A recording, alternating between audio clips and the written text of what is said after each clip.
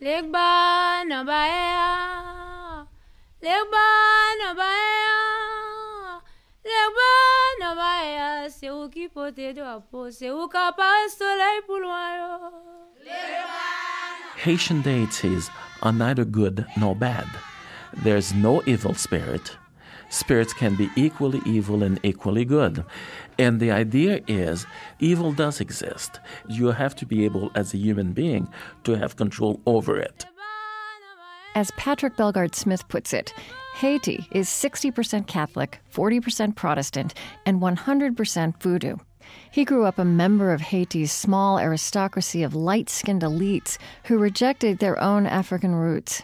Today, he's a scholar of Africology at the University of Wisconsin and a voodoo priest. But he's nothing like Bela Lugosi, the mad voodoo priest in a 1932 Hollywood horror film that introduced the cartoonish connection between voodoo and sticking pins into dolls. The truth is not necessarily less magical, but it is more interesting. Vodou is a philosophical, spiritual worldview with 6,000-year-old roots in the part of West Africa we now know as Benin. And it is a window onto the inner life of the Haitian people. I'm Krista Tippett, and this is On Being.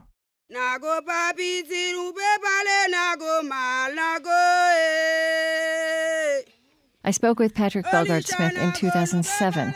His grandfather, Dantes Bellegarde, was Haiti's ambassador to the United States, the Vatican, and the League of Nations. As a leader of his class, Dantes Bellegarde spoke classic French and saw voodoo as primitive. Following in his grandfather's footsteps, Patrick Bellegarde-Smith came to the U.S. to study political science.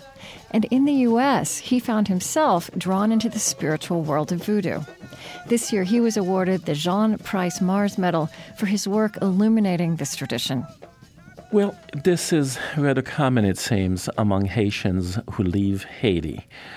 They become very intrigued by it once they have reached the United States or France or Canada and elsewhere, because it becomes part of their Haitianness. Okay. All of a sudden, they discover cultural roots they never knew they had. So that's part of the process itself. In my particular case, I did not become interested in this academically. I became interested in it as a person who is looking at his social origins and those kinds of things. I was as far from religion as you can imagine. Right. But my first involvement occurred about 25 years ago when I was very, very specifically called by the spirit world to do something about this. And usually one does not recoil from that kind of demand. One follows what it is that we need to do. And so it was a very personal pilgrimage, as it were. And so I took it from there. All right. Well, tell me about that. What happened? How did you know that you had been called by the spirit world? What was that experience? Well, we have a process in the Haitian system and also in the systems of West Africa and those of Cuba and Brazil, where we get strong indication of that something needs to be done. We call it l'endormi, and in the sleep stage, but it's not really a sleep stage, where the spirit world is simply very, very insistent that you do certain kinds of things and you take certain kinds of actions. So it comes kind of had kind of what maybe someone else might call a dream. Yes, someone else might call it a dream, but folks who know these things will say it's not really a dream, because one can distinguish between dreaming and other kinds of things that are happening in that particular state. It reminds me of the Aborigines in Australia also, in terms of the dream time. The dream time, yes. Yes, very, very similar, in fact. And at the very same time, other family members of mine were also getting those dreams, buttressing what it is that we needed to do collectively. Can you recreate those early dreams or that calling for me? Give me more detail about what happened in them. It's really interesting because the spirit world appears to you in the forms of persons, well, actually embodied spirits, and they don't have bodies. But in my particular instance, it was in the form of my great-grandmother, a woman whom I knew. She was born on December 25th, 1855, and she died in 1952. And I was a youngster then when she died, but I remember her quite well. And she appeared to me and told me precisely what I needed to do, what my difficulties were, and what it is that I needed to do for the family and for Haiti also. And what did she tell you? Well, for one thing, she told me something which other spirits have told me over and over again over the last 30 years. Humility seems to be a problem for me. I'm not very humble. And I need to somehow do something about that. I'm not too sure exactly how to proceed along those lines. Right. So am I humble enough? I ask my students. Right. And they think it's a joke, but it's not actually. So, because you are a scholar of this and you have a large view of it, I would like to talk about, where this tradition of voodoo came from, how it evolved, the context of African tradition. But I think it is a fascinating story that, most people in this culture don't know. These African religions which were kind of transplanted to the Western Hemisphere. Yes, those traditions that started in West Africa and Central Africa are very, very similar, in fact. And in fact, as part of the pagan world, they are very, very similar to other stories that we know about as well. Native American spirituality is quite similar to what we do in Haiti.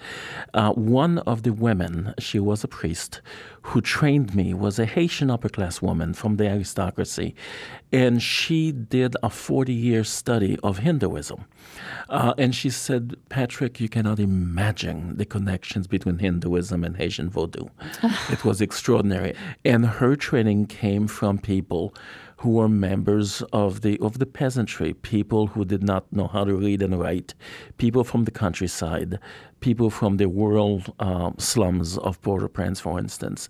And her training came from these folks. These are the folks who maintained the religion over the course of 500 years. Right. And these people, their ancestors certainly, came to the Caribbean almost literally naked. And so their as knowledge slaves. was as slaves, absolutely naked, literally as well as figuratively naked. But their knowledge was in between their two ears, and they were able to maintain those traditions. A few years ago, I was in Benin. Now, Benin is people think the origin of what we now call voodoo, right? Sure. Well, actually, it's old Dahomey, the Republic of Dahomey, which unfortunately has become the Republic of Benin. Right, what we now know as Benin, yes. Yeah, and that's the core of Haitian culture in terms of the heritage itself. Not that there were not other Africans in Haiti. There were hundreds of different ethnic groups. But somehow the core that mattered seemed to be from the old Dahomey region. And so I was there, and I was invited to speak live on a national hookup throughout the Republic of Benin on radio. And I had brought in, as I always do as I travel, Haitian CDs, Haitian music. And so we played several cuts of Haitian Vodou music, liturgical music.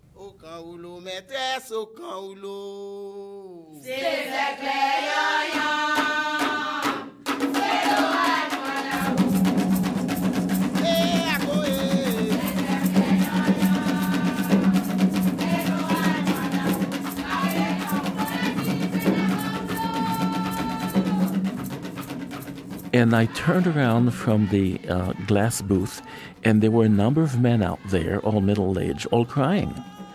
And we talked subsequently. They said, oh, my God, you guys remember.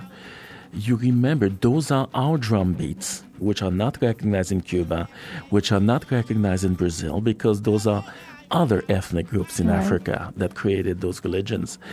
And so those are drum beats, and we heard the words.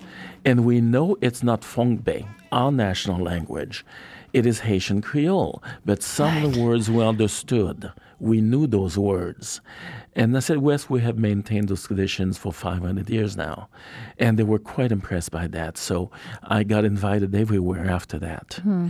And it's really interesting to see this. And at one particular point, at the end of my stay after several weeks, the National Ballet of Benin was doing a public performance in front of hundreds of people. And on the last number, they pulled me on stage alone, and I started dancing. And I went into a deep trance. And when I came back, because you don't remember, I had to ask what happened. They said, well, you went into a trance from one of the particular spirits of our system. Right. And they told me which one it was. And after that, I went to greet the singers and the dancers and the drummers, the musicians, and all I would hear is, in French, "He's from Haiti, he's from Haiti, he's from Haiti."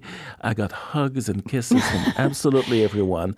And they said, "We were not sure about you, but you belong here. Welcome home. And please come back again." So my nickname after that was the African albino. The albino African. Because you are so light-skinned? Because I'm so light-skinned, yes. I'm the albino African. But then that is also a characteristic of Haitian aristocracy from which which your family belongs to. Yes. Papa loco, c'est vent, pousse n'aller, nous c'est papillon, na beauté nouvelle bayagoué. I'm Krista Tippett, and this is On Being. Today, Haitian-American scholar and voodoo priest Patrick Bellegarde-Smith.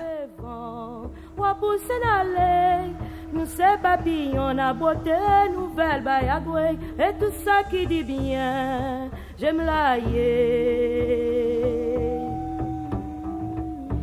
et tout ça qui dit malo, j'aime la papa loco, où c'est vrai, pousse n'aller, nous c'est papillon, na beauté nouvelle bayagoué. Voodoo is related to other transplanted African traditions, such as Santeria in Cuba and Candomblé in Brazil. In all of these places, Catholicism was the official religion of colonizers. Slaves and common people hid the spirits they knew inside their veneration of Catholic saints. To this day, many Haitians combine voodoo practices with Catholic devotion. The avant-garde filmmaker Maya Deren documented this in film and in a 1953 book, Divine Horsemen, The Living Gods of Haiti. Au nom du Père et du Fils et Saint-Esprit, ainsi soit-il. Notre Père qui est aux cieux, que va sanctifier, que votre règne arrive, que votre volonté. The Catholic litanies, called Action de Grâce, precede a voodoo ceremony. Libations are poured as a mark of respect, a first offering. It is a gesture of the hand inviting the gods.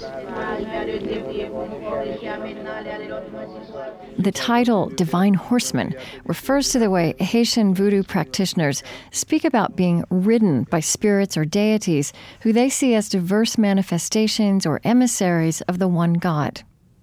African religions have always been monotheistic, always. This is not true of ancient Greece, this is not true of ancient Rome, but this is certainly true of African systems. And so they are monotheistic. However, God is immaterial in every sense of the word. God is an it. It's pure spirit that is so far removed from people in general, that one does not pray to it.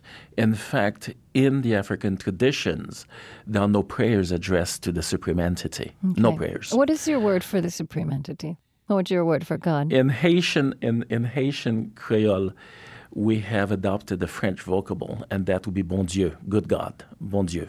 Ah, that's bon Dieu, because it looks on the page Dieu. like B-O-N-D-I-E. I see. Yes. And that comes, okay.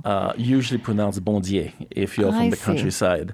There's another word for him as well, Gomet, the great master, the great architect. But there are no prayers addressed to Gomet or to bon Dieu. Okay. What we do is to address our prayers to a number of spirits in the spirit world that are called Lwa, L-W-A. And these are deities, but they are not God. They are deities, and they have stories as fascinating as those gods in Greece or in Rome and elsewhere Right. are fascinating, and they're pure spirit as well. But in order to manifest, they will come down at ceremonies and sometimes outside of ceremonies to address us. The person who is ridden by that deity does not know, does not remember, is out of his or her body, as it were. And people will have to tell you later what transpired at that time. And so it becomes quite exciting, as a matter of fact. One person who described it beautifully is in the best book ever written, I think, about Haitian religion, and that's Divine Horsemen, The Living Gods of Haiti by Maya Deren. Huh. And Maya Deren, who died in her 50s, was a Russian Jew who was born in the Ukraine, came to the United States at 4. She became extremely important in terms of avant-garde cinema in this country. She was also initiated into Haitian Vodou. She was also an anthropologist. She worked with Joseph Campbell and the others. And in a chapter called White Darkness, she explains the process of going into trance and losing contact with this world. And it is a magnificent chapter. Maya Deren is one of my favorite people in the world. And she's been dead for quite a while now. I never met her, of course. But she goes through all of this in her book and establishes some very interesting connections. Do you have to be a priest to have that experience of being ridden by the spirits? No. Could you tell me about the first time that happened to you, or a very memorable time that happened to you? Well, people will have to explain to me what went on, because I have, going through the experience, you have no recollection, no clue that this is happening to you. But the very first time I went into a trance was for a female deity, a female spirit. And males and females go through trance for males and female spirit interchangeably. That's not an issue. Gender does not matter at all in the context of that spiritual world. So it's a free-for-all in that sense. And Maya Deren herself went through several trances when she first got to Haiti back in the 1940s. And she was not initiated. She did not speak the language. She had just landed in the country. Mm-hmm. But do you, let's say, when you first had this experience, is this something you open yourself to? Is it part of a ritual? Well, in my particular case, it was a ceremony of initiation. But these things can affect you at any point, at any time, based on your receptivity to the spirit world, and also what the spirit world needs to do and needs to accomplish. Well, my understanding from just reading about this is that there's, you said earlier on when your great-grandmother first appeared to you in dreams that she told you needed humility. And my understanding is that this process of the spirits entering one is one of a real releasing of self. Yes. It's a loss of control. I mean, you're describing a complete loss of control. You don't even know what happened. It's the equivalent of handing the keys to your car to a very good friend. Okay. And then hoping that the car will not be mangled and it will come back to you in one piece at some point. Because you are no longer the driver of that particular car. Somebody else is at the controls with the keys and gone away. And hopefully you will get your body back and you will get your car back. I mean, I think someone listening to this for whom this is a very new concept, and I think there'll be plenty of people like that, would say, well, if this is real, if this happens, why doesn't it happen to everyone? It seems to me it can. Yeah. Yes, of course it can. And you see, in the African-American church, in certain denominations especially, you have that every Sunday. When the spirit comes down, the spirit manifests. And it's really interesting because when I came to this country 41 years ago, one of the things that I had fun doing is going to African-American Protestant churches. I felt totally at ease. I felt totally Especially, at home. I suppose, in Pentecostal churches. Exactly. But again, there's an invitation in that culture, in that worship service. There's an openness to that happening. Yes, that's right. And I remember the first time I saw it in the Pentecostal church, and I'm like a lawyer. I don't ask a question unless I know the answer first. And I said, what's going on? They said, oh, the Holy Spirit is here. I said, fine. What's its name? It's the Holy Spirit. I said, it's too generic. I know 417, and I need to know which one it is to recognize that spirit and welcome it in the proper sense.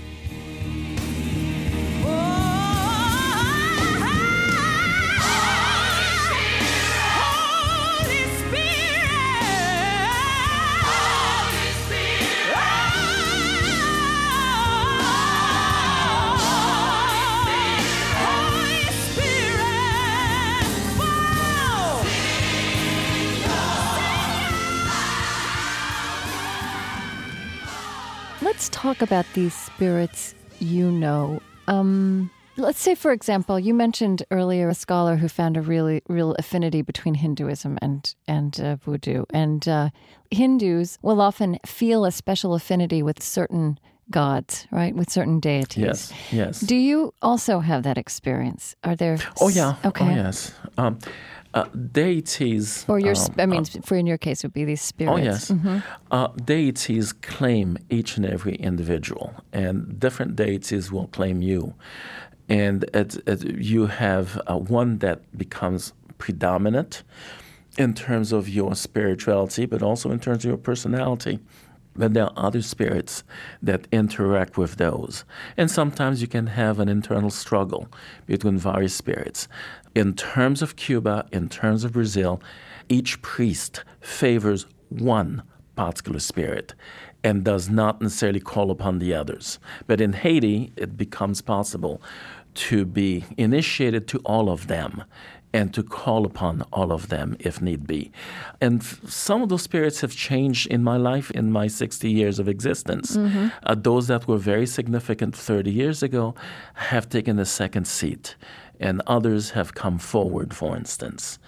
One that is terribly important to me is a female deity who's always taken care of me, and that's Elzuli Dantor in the Haitian system, and she's represented as one of the black virgins in the Roman Catholic Church, and she signifies motherhood, motherly love, and she's always been exceedingly close to me. Another spirit which has become far more significant over the past decade or so is Vodou. He's been a constant companion, which is interesting. He represents justice, and he hates injustice, and he is also a warrior. Now, you mentioned how a certain spirit is represented also. There's a Catholic saint parallel, which is fascinating in Haiti and in Brazil and Cuba, because the Catholic Church was so dominant there, and that became intermingled. But it's also an interesting way to think about how this idea of a relationship with a certain spirit, though it may sound very strange, to someone listening. In fact, there's a very strong parallel among Roman Catholics who will associate personally with particular saints. Yes, indeed. So tell me, you've just mentioned these two spirits who are really part of your identity. It sounds like in your daily life. I mean, how does that express itself? Do you have representations of them in an altar? Or Yes. In fact, before I forget, Vodou Fira is Saint James. Okay, right. The Roman Catholic connection is terribly significant because it allowed African deities an actual physical representation, which did not exist in Protestant North America. You have that in New Orleans, where the Haitian presence was absolutely powerful over the last 200 years. You have the Roman Catholic saintly heritage in Cuba and Brazil as well. And that was to avoid certain levels of persecution. And so people could literally hide behind the Roman Catholic saints.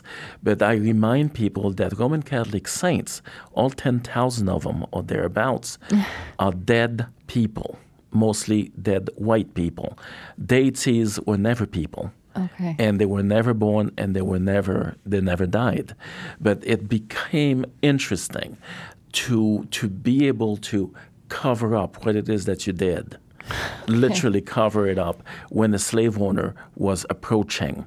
As a matter of fact, it reminds me of the martial art, one of the most prominent martial arts that one finds in the African continent and in Brazil, capoeira, where people would pretend to be dancing instead of practicing martial art, very deadly martial art, when the slave owners or people in his retinue would come by. So there was this disguise. We wear the mask. Let's talk about the complexity of African deities. You've said they are more complex than saints in many ways. And one way is that saints are almost perfect people. As you say, it was someone who lived, and what is revered about them is their goodness. Yes. Now, voodoo spirits, deities are much more complicated than that. Yes, and they are not perfect deities. They have their problems, they have their difficulties. You're talking in terms of an imperfect world that mirrors our world. So whatever you see in human nature, or in nature, because human nature is part of nature, it is literally reflected in the mirror with the other world as well, with the metaphysical world. Haitian deities are neither good nor bad. There's no evil spirit.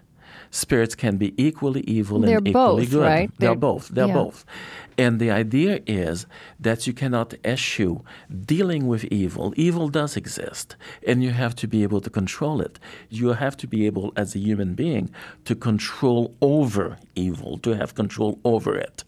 And you can work it both ways.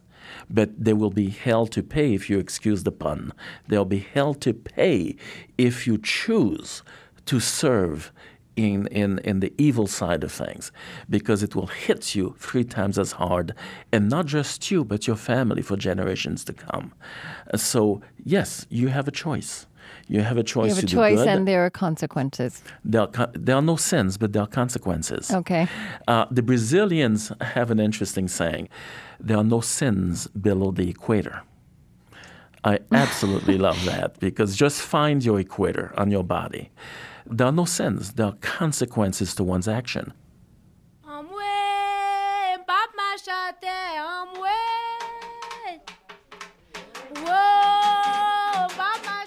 You can listen again and share this conversation with Patrick Bellegarde-Smith through our website on being.org.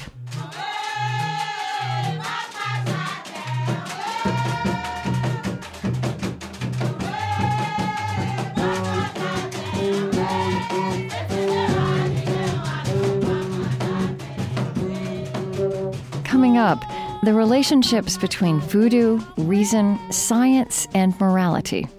I'm Krista Tippett. On Being continues in a moment.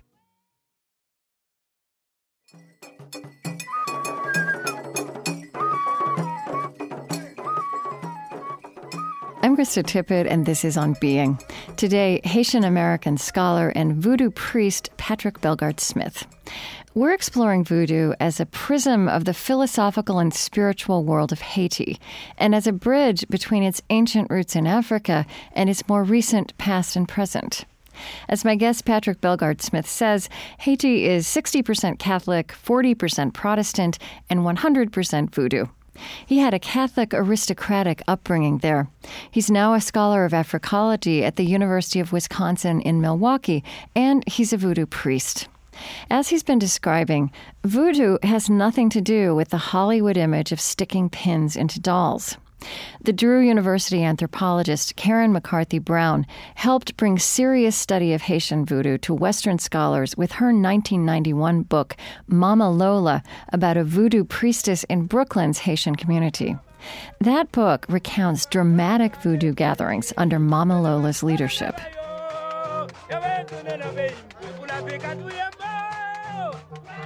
There are a lot of stories in there about Mama Lola's experiences of being ridden by spirits. Yeah. And they're quite raucous, right? I mean, that's one word. It's theatrical is a word she uses. Raucous is a word I use. There's a deity, who one of the dominant spirits in my world, in my own self. Yeah. In your own self. So, all right. So what is this? He is part of the realms of sex, death, and humor. Yes. I mean, talk to me about this figure. This is so and unusual. those two things are intimately connected. Okay. Intimately connected, pun intended. Yes, but not usually Yes. in religion. Yeah. This is interesting because this is the crossroads. This is where the metaphysical plane intersects with the physical plane. This is the transition, the passage. And it's interesting that American news magazines now and magazines and newspapers will use the word transitions instead of, we have those columns in Time and Newsweek, and it's labeled transitions. That's an old African where they report idea. deaths and divorces. If you go back 20 years ago, we never used that word. Never did. They report people getting new jobs. That's a transition. And next to it, somebody died. It's a transition. Okay. Well, there's a difference between getting a new job and actually dying. And it is a bigger transition, I think. But you see, death is not death. And birth is not birth because your eternal soul existed before your birth. You always were. You were never born as spirit. Every individual is spirit first, human being second. I think that we have an advantage over the spirit world, the deities, the lois, or in Christianity over angels, archangels, cherubim, and seraphim, in the sense that they must be envious of us. They must be jealous of us. We have bodies. We can do things with those bodies. They've never had bodies. They can't externalize certain kinds of behaviors. So indeed, when they want to dance, they have to invade your body in order to do it. Okay. And to me, I think I have an advantage over the deities because of that. I'm able to dance. If prayer is powerful, when you sing it, it's that much more powerful. The word made flesh. But when you dance it, it really expands the territory that you can cover in that sense. You see, and to go into trance oftentimes in the Haitian context, you have to explode certain constraints. Drumming might help you do that.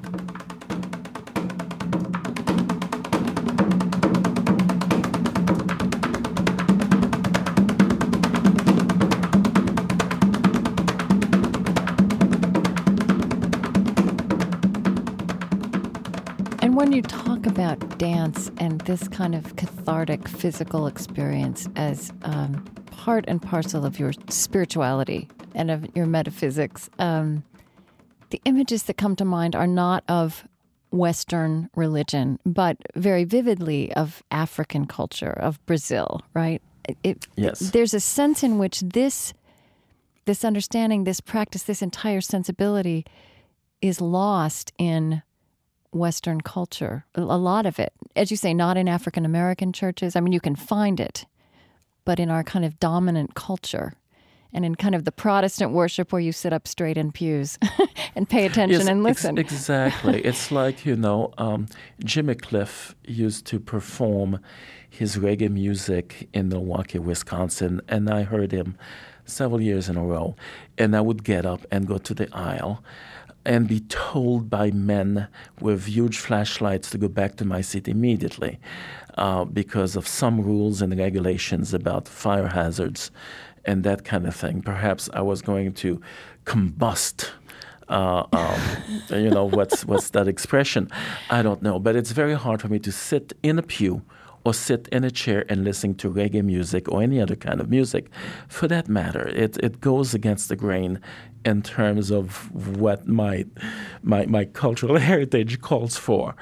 And so it's quite difficult. But you see, dancing is to me one of those primal kinds of things that comes naturally with the body. You see, the body is not sinful. Right. We were not born, we're not conceived in sin. Sex is not sinful. There is no such thing as original sin. There is no such thing as heaven and hell, for heaven's sake. So none of these things exist as realities for us. So the body is absolutely wonderful. Something we skipped over, I don't want to lose this. When we talk about, though, the dark potential, the evil potential that is in spirits as it is in human beings, there is also, I've seen the word sorcery associated with voodoo. Yes. Is that a reflection of that? And is that where this idea that we have from Hollywood comes from about voodoo with people sticking pins in dolls? Of course. We do have a precept in Haitian voodoo. When you look into the cosmic mirror, the image that looks back at you is the image of God. It's your own face. And God, on the other hand, is not good nor evil. God is absolutely neutral, unaffected by goodness or evilness. And the spirit world can indeed use all these things, and you can use them because you have free will. All right. So in the West, religion is associated with morality. Now, that word means different things to different people. But how do you think about, morality as a function or virtue or right living? I'm using different words in different traditions in context with voodoo. And then, with this image of these, as you say, these prurient gods who are very important and dominant.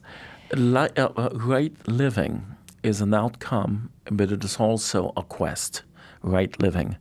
But let me give you one illustration in terms of showing you how it works there. Abortion is not a good thing in Haitian voodoo. It's not a good thing. On the other hand, you've got to do what you've got to do. And then you will argue your way out of it with the spirit world later.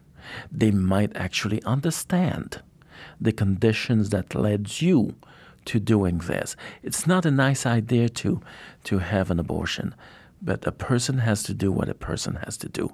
And this applies, generally speaking, to all kinds of other moral dilemmas that each and every individual faces in life. Okay. You've got to do what you've got to do. Then we'll argue about it, because you can argue with the deities. You see it actually in ceremonies. People are arguing with the deities, sometimes not in a kind way. Oh Seigneur, la mise est pas douce, oh Seigneur. I'm Krista Tippett, and this is On Being. Today, scholar and voodoo priest Patrick Bellegarde-Smith on the cosmology and practices of voodoo, the African-based religion of the Haitian people. To see some of the ritual he's describing, go to onbeing.org and find Stephanie Keith's photos of a Haitian community in Brooklyn worshiping Gede and other spirits. Oh Seigneur, la mise est pas douce,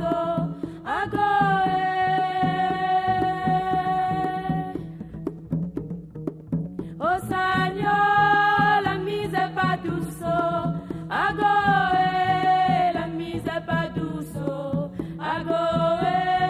va chercher l'avion l'autre côté.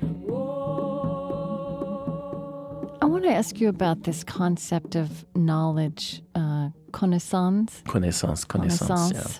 A French word originally. Clearly coming from French, yes. Yes. Now, here's a definition I read. This would be the knowledge of a priest. You are a priest, so this is something I'm assuming you have an experience with. The definition I read is an ability to read people with or without cards, to name their suffering, to heal. Yes. Talk to me about that. Other people may have it as well. It's not limited to the priesthood necessarily, but there is training. And you see, it's not, you don't go to a seminary and after 4 years you have a diploma and you're a priest and that's it. The training that I have undergone over the last 2 decades will never, ever end. There is no end process even at after all. Death, I understand. Exactly. Even after death, I continue in that particular road. And so, but other people can have it as well. Do you have an ability to read people, as this other definition goes? I mean, do you, and that is something you have cultivated as you've cultivated in your garden of I think so. Of spiritual gifts. I have also seen young children able to read people. A small child who is not verbal yet will know whether an adult likes children or not. This is something that we breed out of children together with special friends that they have that are invisible to the rest of us. We breed that out of them. Remember the film The Sixth Sense? Yes. Where that little boy goes around saying, I see dead people. It took me years to see that film. My student said, you have to see it, you will like it. And I said, I see dead people. And I said, so what? A lot of us see dead people. So what's the problem with this? And that is an experience that many people report, having conversations, having dreams that are not dreams with people they love who've died, and yet our culture has no way to assess or That's right. or interpret or give validity to that kind of. But there's so many reports of it. You're talking about that being kind of embraced by this religious tradition. And I'm not afraid of dead people. As a child, I was afraid of drumming. I was afraid of snakes. I was afraid of going to funerals. I was afraid of all these things. Now I embrace all of this. It doesn't scare me at all. I'm not afraid of dying. I'm afraid of pain, but now we have morphine, so I'm okay. I'm okay with that. It's the pain that precedes death that is an issue. Death is not the issue. Well, okay. This is kind of getting at something a place I wanted to go next. So you've been speaking to me, and I've been inviting you to speak as much as a practitioner and a priest of Vodou as an academic. But you are an academic. You are an intellectual. I'm sure you're aware. I guess so. I'm sure you're aware of this genre in American culture. Richard Dawkins, Sam Harris, Christopher Hitchens, which are really saying that the entire religious enterprise is a crutch that human beings have relied on, that it doesn't have validity, that the more rational and scientific and mature we are, we will let go of this. Now, that critique is mostly aimed at the monotheistic traditions, Judaism, Christianity, and Islam present events. But I'm sure they would also say this. I mean, what you're describing is not rational, right? Yes. By a kind of Western scientific definition. So I'm curious what is your response to the extent that you feel your religious sensibility is criticized by that? What is your response to those kinds of arguments? We've heard it before. Karl Marx said that religion is the opium of the masses. Right. I think he was wrong. Now we have Hitchens and other atheists saying the same thing. That's really interesting. When you look at Albert Einstein and a number of very incredible scientific minds, they were believers ultimately, but they did not believe in the God as defined in the book. They believed in a different kind of a God. Cosmic religious sensibility. Exactly. And that was Albert Einstein. And you see, African religion has never had a problem with actual science. Because in African religion, all African religions, it says, and this is the predominant note, all things are energy. Right, and that is, you could say that that's being affirmed by modern science. Yes, exactly. The physicists will tell you all things are energy. What's the difference between religion and physics is that in African religion, all things are conscious energy. Evolution makes sense within the construct of African religion. But some would say that, let's say, Haiti is the poorest country in the Western Hemisphere. Yes, it is. Some might say this is a perfect example for Marxist theory, that this is the opium of the masses, or maybe Dawkins, saying that it's a crutch. Yes. Of course. And for some people, I'm sure it is a crutch. For some people, certainly. And it's really interesting that an awful lot of PhDs in Haiti have now recognized their attachment to Haitian Vodou. And it's not just a cultural thing. It's not just they're trying to be Haitian about it, but there's a deep sense of spirituality, which some of these educated people in the country now have reached a conclusion that this is the way to go. A number of individuals, scientists, and people of that ilk have gone to Haiti and have seen the beauty beyond the poverty. Right. The poverty is unbearable, but there's something else at work here.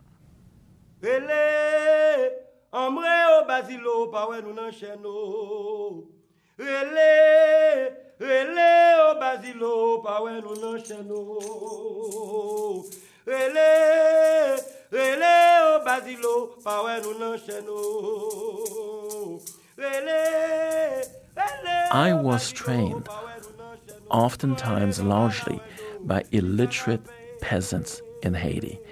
No shoes, no education whatsoever, can't read, can't write, starving to death.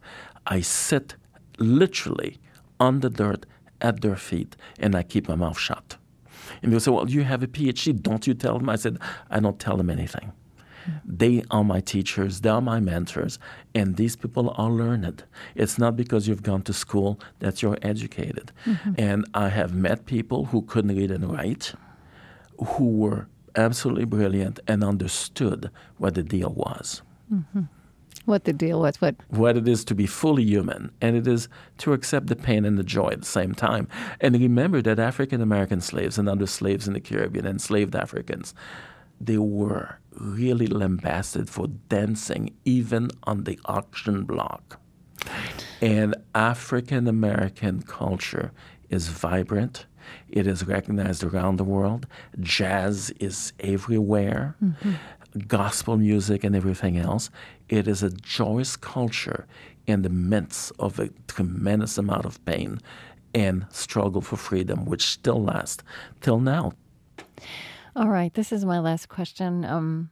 Your grandfather, who we spoke about earlier, who was a great philosopher and statesman in Haitian history, he was an intellectual who said that voodoo was primitive, that Christianity was superior. I wonder, maybe you do converse with him. But I wanted to ask you, how would you talk to him about how you have now decided to give yourself to this religion, and both as a human being and as a scholar? Well, it's really interesting because I was very, very close to my grandfather growing up. I benefited from his library in his home in Port-au-Prince. He had tens of thousands of books. And people are telling me, well, he must be spinning in his grave. I said, not at all. He's quite satisfied that I'm making amends for him, for the kinds of things he refused to recognize. He also thought that anything having to do with Africa was no good, all the way down to his kinky nappy hair. Well, I'm quite proud of my nappy hair. I'm nappy-headed, and so was he. And you see, he was pro-French.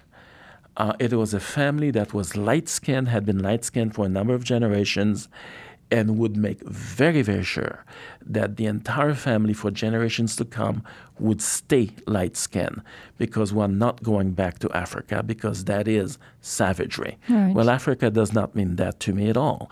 When I wanted to get my mother angry as a child, I would say, Mother, I love them drums. And she would say to me, oh, God, why can't you like the violin? The violin is much better. But on her deathbed, literally, I would put some Haitian music. And that's the bed she would never get out of. She was moving. Days before her death, she was moving to the tune of Haitian drums.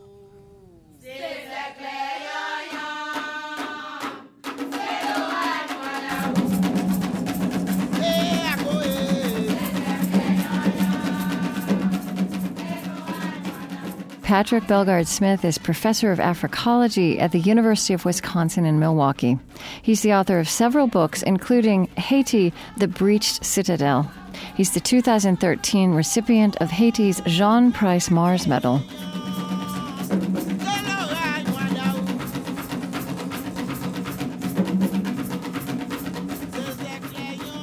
Patrick Bellegarde-Smith lost 9 extended family members in the January 2010 Haiti earthquake. He wrote this to us after those events unfolded. I come from a well-connected family whose story parallels Haitian history over the last 2 centuries. Every corpse is mine. Every body is mine. Their spirit fuses with mine and that of all Haitians. Spirits live beyond death and before birth. The dead are not dead, but alive in new dimensions. I gain solace from that ancestral thought.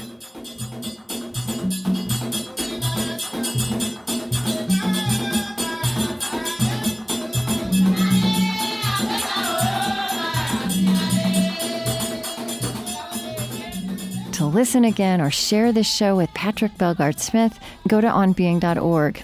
And follow everything we do through our weekly email newsletter. Subscribe through the newsletter link on any page at onbeing.org. On Being is Trent Gillis, Chris Heagle, Lily Percy, and Michael Elsesser. and is supported by the Ford Foundation, working with visionaries on the front lines of social change worldwide at fordfoundation.org. And by Calliopeia Foundation, contributing to organizations that weave reverence, reciprocity, and resilience into the fabric of modern life. On Being is extending its reach throughout America with support from Lilly Endowment, an Indianapolis-based private foundation. On Being is distributed by American Public Media and is a Krista Tippett Public production.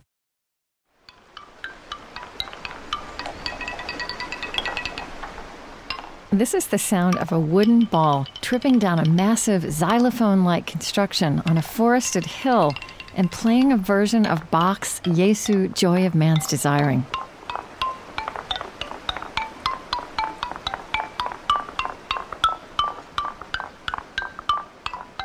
It comes from a popular Japanese cell phone commercial.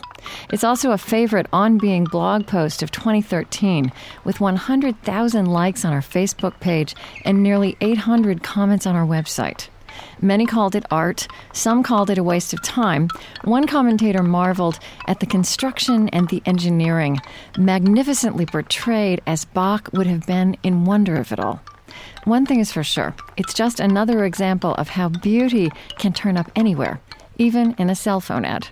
See for yourself on being.org.